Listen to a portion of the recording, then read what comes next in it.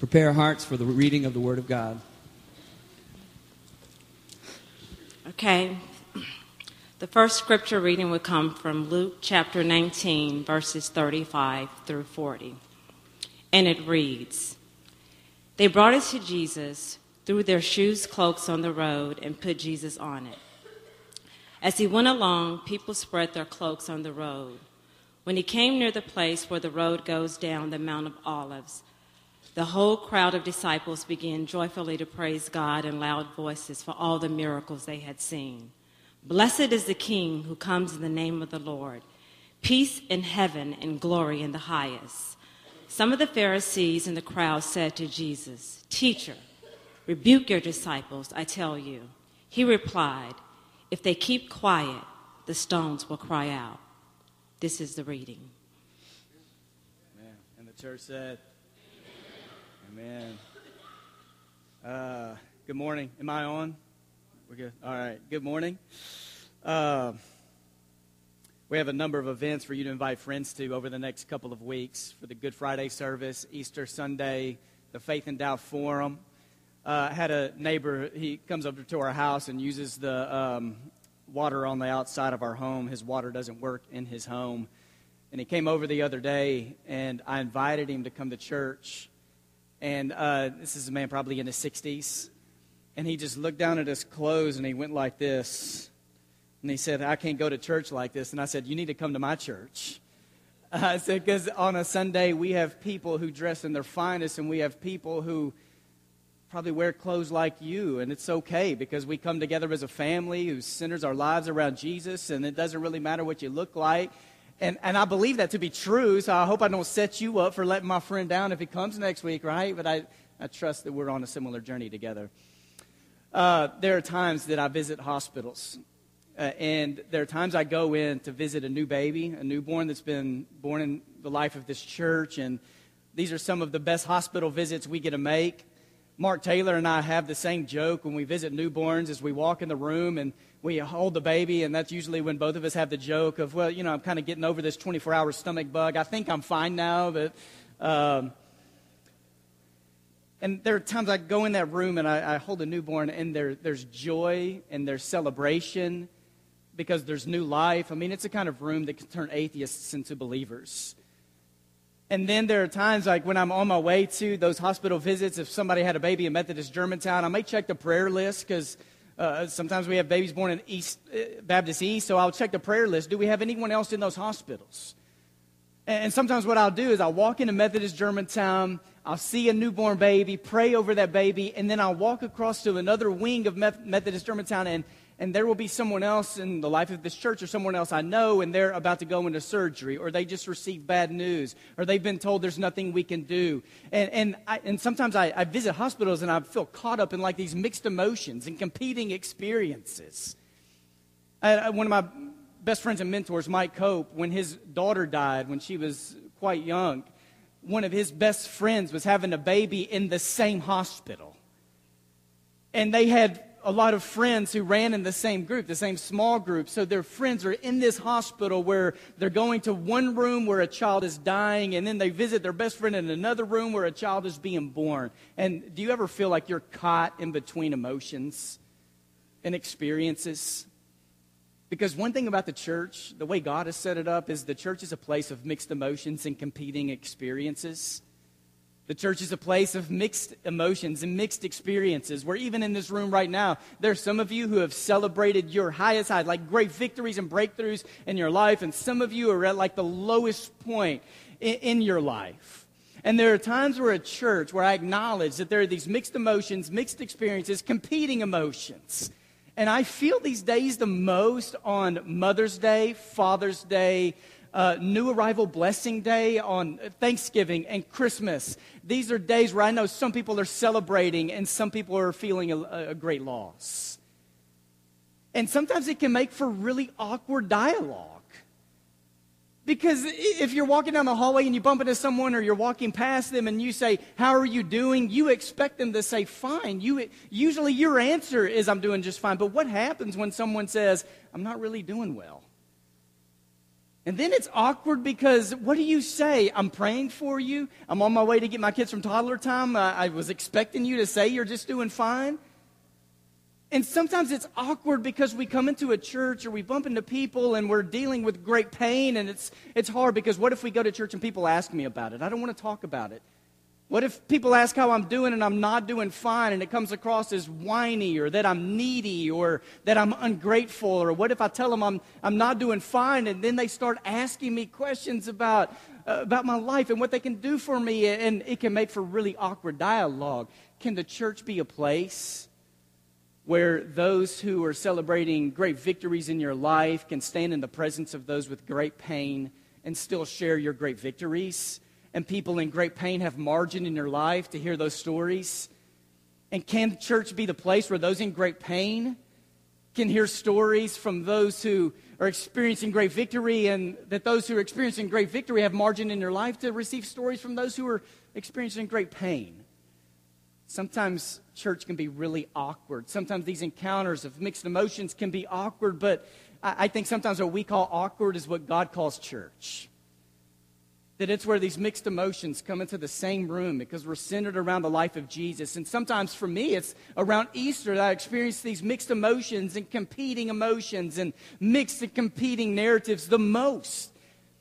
Because we are so quick to jump to Easter Sunday, where there's hope and life and resurrection, and Jesus defeated the grave, and we want to live and respond from Easter Sunday because there's hope that flows from it.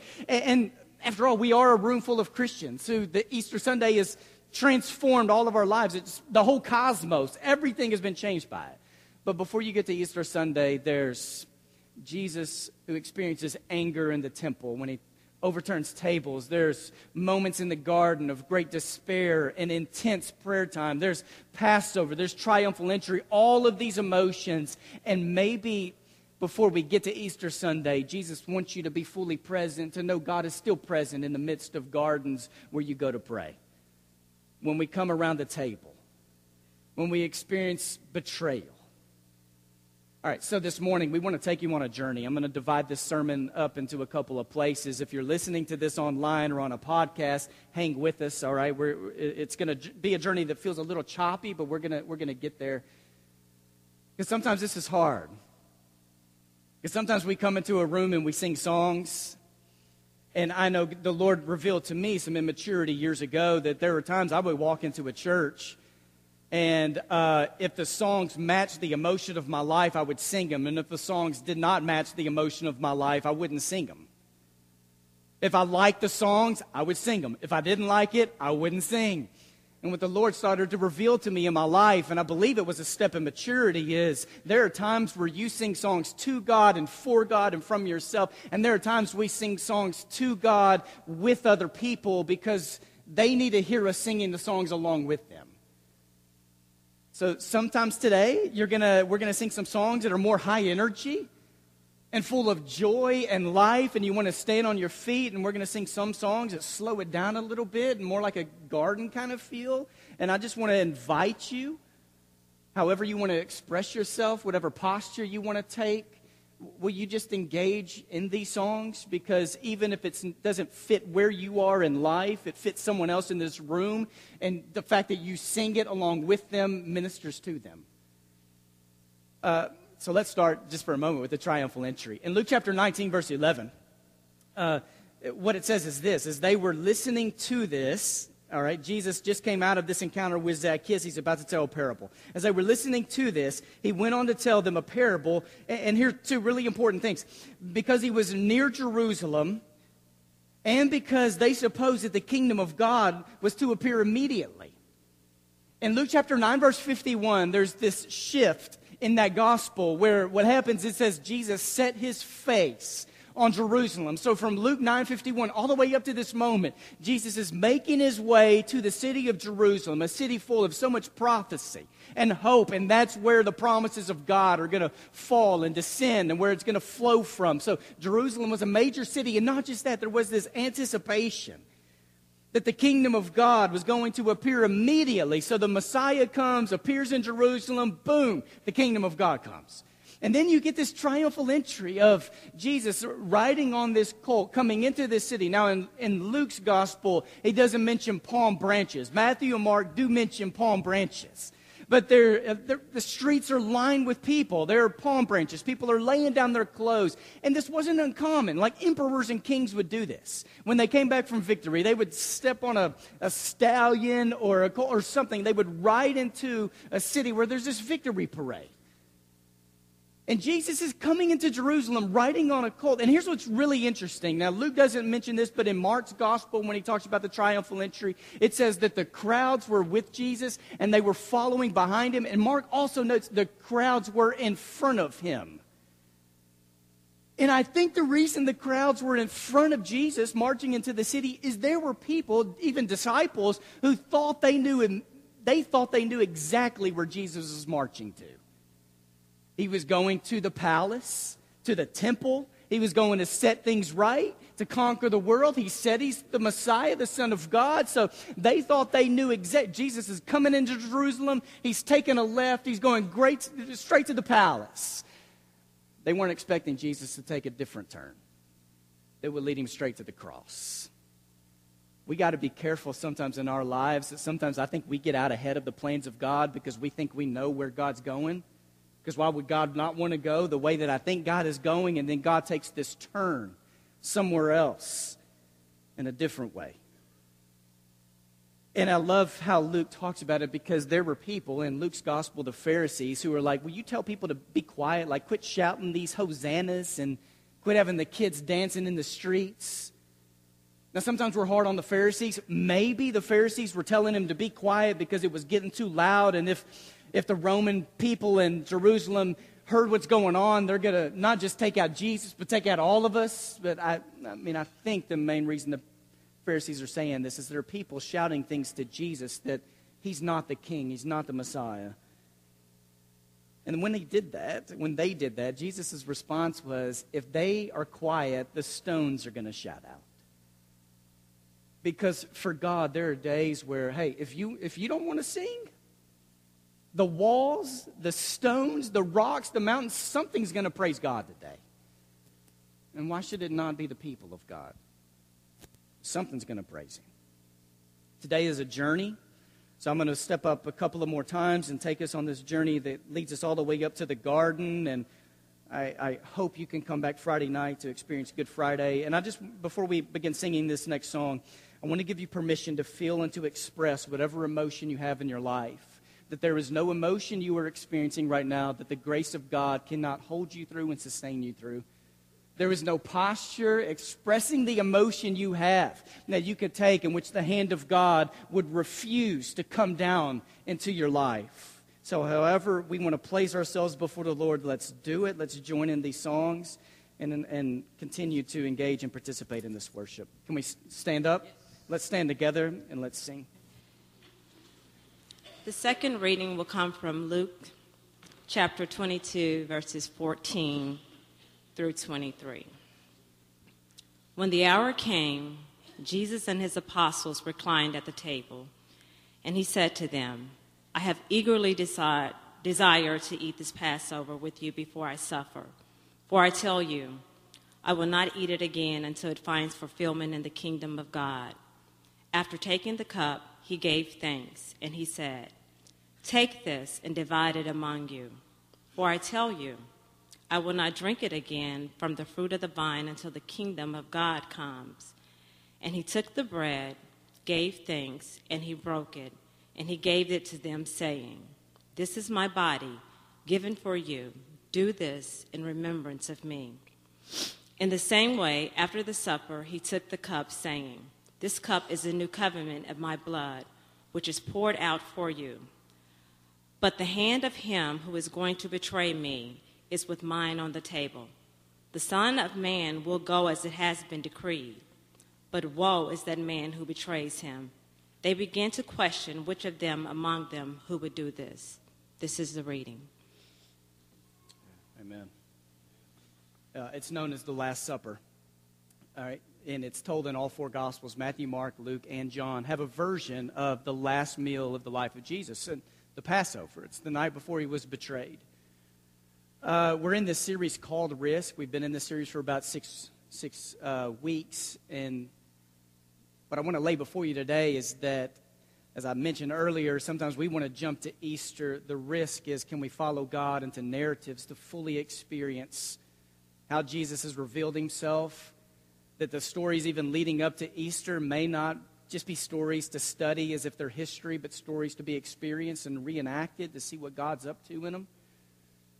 And here is when Jesus reclines at the table. Now, artists for years, for centuries, have painted this. I bet you have seen, if you'll go to this next one, this is Leonardo da Vinci. I bet you have seen many artists throughout the years. You could just pull it up on Google Images and see all the artists who have betrayed the Last Supper, having Jesus, and a lot of them, it's more modern, like they're sitting at tables, in chairs. Some of them have dogs there, because why would dogs not have been at the Last Supper, right?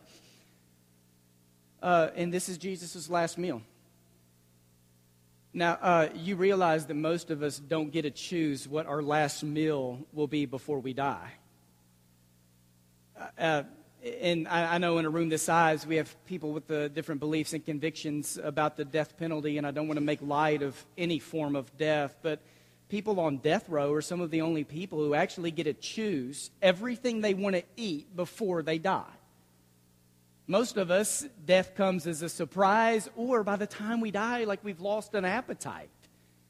But people on death row get to choose exactly what they want to eat before they die. And these amazing menus, and it makes me think, could you think right now, like if you knew you had one more meal to eat, what would it be? And now you're going to start having hunger pains heading up to lunch today, all right? Thanks a lot, Josh. I think about it right now, saying in front of you, if I had one last meal to eat, I know I would have Gus's fried chicken would be there. There would be some central ribs, half wet, half dry, because that's how I roll, all right?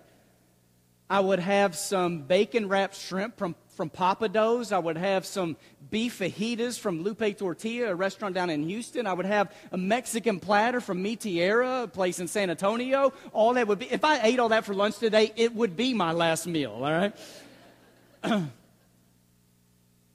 And the cross was a form of a death penalty.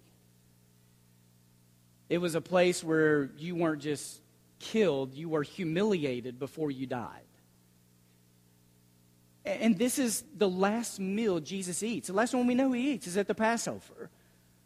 Which makes you think, like, did Jesus choose to eat the Passover? Or did the Passover, choose Jesus? There's so much fulfillment of what happens in that moment. And there are a lot of things that the Passover is about. I know some of you in this room, some of us have experienced Passover meals. Hopefully you have a chance, either this week or in the years to come, where you can do that, just to experience what a meal was like. Because Jews and Christians have celebrated this for many years. The Passover is about God's story. Past, present, and future.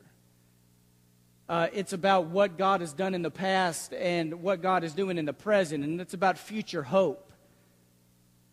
For Jesus, this would have been probably his 33rd Passover meal. Now, the Passover was about God's story, but the Passover was also about who you ate the Passover with. It was about the people that you got to participate in this meal with. So now, I didn't go back and look through the whole Bible, but I don't think you'll find anywhere in the Bible where someone celebrated the Passover alone. Now, there are times when it comes to communion, you may be confined to your own house or a hospital room, and there are times when it's us alone, but really, anytime you take community out of communion, you miss so much, because when it comes to celebrating the things of God, like the Passover and what the Passover has led to, it's not just this connection with us and God, it's who we get to do it with. Because it's reenactment. If you go back and read what people and how they were supposed to celebrate the Passover and what they were to say, the language was we. We were slaves in Egypt. We were delivered by God. Hundreds and thousands of years have gone by, but it's like our story. Like, we're taking ownership of it. It owns us. We're part of it. So it's about God and God's plan. The Passover is about who you got to eat with. It was about reenactment. So this meal that would go on for hours, the last night before Jesus died on the cross, is Jesus with his 12 around a table where for Jesus, it's not just celebrating the Passover. It's that this night, very soon, he's going to become the Passover lamb. He's going to become the fulfillment that even he participated in for years. In Luke chapter 22, verse 14, it says, they reclined with him. It's not Jesus reclining with them, it's they are with him. Because Jesus is always the host of the table. Right, so sometimes I think, and I pray these prayers occasionally, where I'm like, God, we just want to invite you here. And I know what I'm saying to God, and I don't think God looks at me as like, you're just ignorant. Because I think a lot of times God's response is that you don't really need to invite me. I'm here. Like, you don't need to invite me to the table. I'm already at the table. But in Luke 22:14, you get the sense that Jesus is claiming ownership as the host. Even though it's not his house, he's the host of the meal. They are with him. This meal had a history. It was a night that would bring everything to fulfillment. And this night, as they partook of the Passover lamb, Jesus knew he was about to become that. Now, the Passover lamb, a lot of times, even when we come to the Lord's table, it's about, we often treat it like a sin offering. That Jesus died so our sins could be washed away. All right? There is language and a place for us to talk about sin offerings and having sins that are forgiven. But in Matthew, Mark, and Luke, when it comes to the Last Supper, Matthew's the only one who mentions the word sin. I'm not saying that the power of what was happening in the moment in Jesus' prophecy and what he was doing, that sin wasn't present, but the Passover lamb wasn't a sin offering. The Passover lamb was about covenant. It was about entering into covenant. Even the language Jesus uses when there's the bread and the cup is, this is a new covenant for you. And we've talked about this before in here. You've heard me mention this. I often mention this in weddings, but the power of covenant, which is hard for us to understand, is what would happen, and this goes all the way back to the book of Genesis, that what would happen when people were making a covenant with each other is they would take an animal, they would slaughter it, kill it, they would slice it in two, put one half over there and one half over on the right, and then you would walk in between this animal that had been split in two, and you would say, may the same thing happen to me that has happened to this animal if I break this covenant. So you think God takes covenants pretty seriously? All right, but when God establishes the very first covenant with Abraham, you only have God walking through the middle. And I think God's saying way back in Genesis, something about who God is that when it comes to covenant and covenant keeping, God's going to hold up his side of the covenant. And it's God's approach to life and to you isn't like God's going to go halfway and you need to meet him halfway. It's that God's going to hold up his side of the covenant, and God's going to come and help you hold up your side too. But Jesus is inviting people into this covenant. That here's what the bread, the cup, the Passover is all about. God is establishing covenant. He has provided a way, a path for us to walk, to enter into this relationship. When you see the Last Supper, Jesus is the primary voice who talks. And people around the table listen. And in Luke's gospel, though, the only time the disciples talk is to pretty much lie to Jesus, saying, we'll never betray you. Or they talk because they get in the disagreement of who's, like, no, I'm Jesus' favorite. No, I'm his favorite. And they start arguing about who's the greatest in the kingdom. And the table goes so much better when we decide, hey, you know what, today, I'm not going to do all the talking. I'm going to let Jesus talk. Because when Jesus talked at the table, at the Passover, he declared the story of God, and he revealed his own character. He revealed what it was he wanted. All right, so we're going to sing a song, and we're going to move to the table today, where Jesus is the host. And I want you to think about this as I lead us in a couple of prayers for the bread and the cup in just a moment. What is it Jesus is declaring to you today? And how does Jesus want to reveal himself to you? So let's sing this song, and then we'll come around the table. Can you hear me? Okay. I don't know about you guys, but my heart is so full of joy, and after seeing that video, it makes me be so proud to be a part of this family that does so much for the community. I'm almost too emotional to read the scripture, but I'm going to try to get through this. The final reading will be from Luke chapter 22, 39 through 44. Jesus went out as usual to the Mount of Olives, and his disciples followed him. On reaching the place, he said to them, "Pray that you will not fall into temptation. He withdrew about a stone's throw beyond them, knelt down and prayed, Father, if you are willing, take this cup from me, yet not my will, but yours be done. An angel from heaven appeared to him and strengthened him. And being in anguish, he prayed more earnestly, and his sweat was like drops of blood falling to the ground. Thank you. Amen. So I would like to think I'm a cheerful, joyful person and preacher. Occasionally I've had people come up and they're like, why do you smile so much when you preach? And I didn't know if to receive that, if it was a good thing or bad thing. I wasn't sure. And I like to leave you with messages that may not be feel-good sermons, but I like to leave you with a lot of hope and joy to live into. And hopefully there'll be some of that. But I want to leave us with the story in the garden today, which sometimes isn't the best place to leave people, but I think it's where some of you need God to lead you. Because here's how the last week of the life of Jesus goes for me. I love the triumphal entry because I love victory. And I love thinking about how Jesus brings victory. I like reading the stories of Jesus combating the Pharisees and Sadducees and teachers of the law because I'm like, yeah, go get him, Jesus, because he's just wearing people out. Anybody who wants to argue with him, you're going down when it comes to arguing with Jesus. I don't mind seeing Jesus flipping the tables and trying to cleanse the temple. And the Passover is great. I love Jesus at the table. And then I just want to skip from there to Easter Sunday, to resurrection. Because when it comes to the garden and even the cross, things are dark. Yet some of you, when it comes to the garden and how you see Jesus pray and the intensity and how he puts his whole body into this prayer time with the Lord, it's permission some of you need that Jesus can meet you in the garden. He can lead you to the garden. In Luke chapter 19, verse 37, and in Luke chapter 22, verse 39, the Mount of Olives is mentioned. It's part of the triumphal entry story. It's also part of the garden story. Now, quickly, the Mount of Olives was called the Mount of Olives because there were a lot of olive trees there. And from olive trees came olives that would be used for a number of different things. One of the reasons was it would be made into olive oil. So when Jesus was being anointed with oil, most likely it was olive oil. I'm not saying the oil that he was anointed with came straight from the Mount of Olives. But sometimes we get the visual, and you've seen movies of Jesus, that when he's in a garden praying, he's in a place with trees and maybe bushes, and there's grass, and it's dark.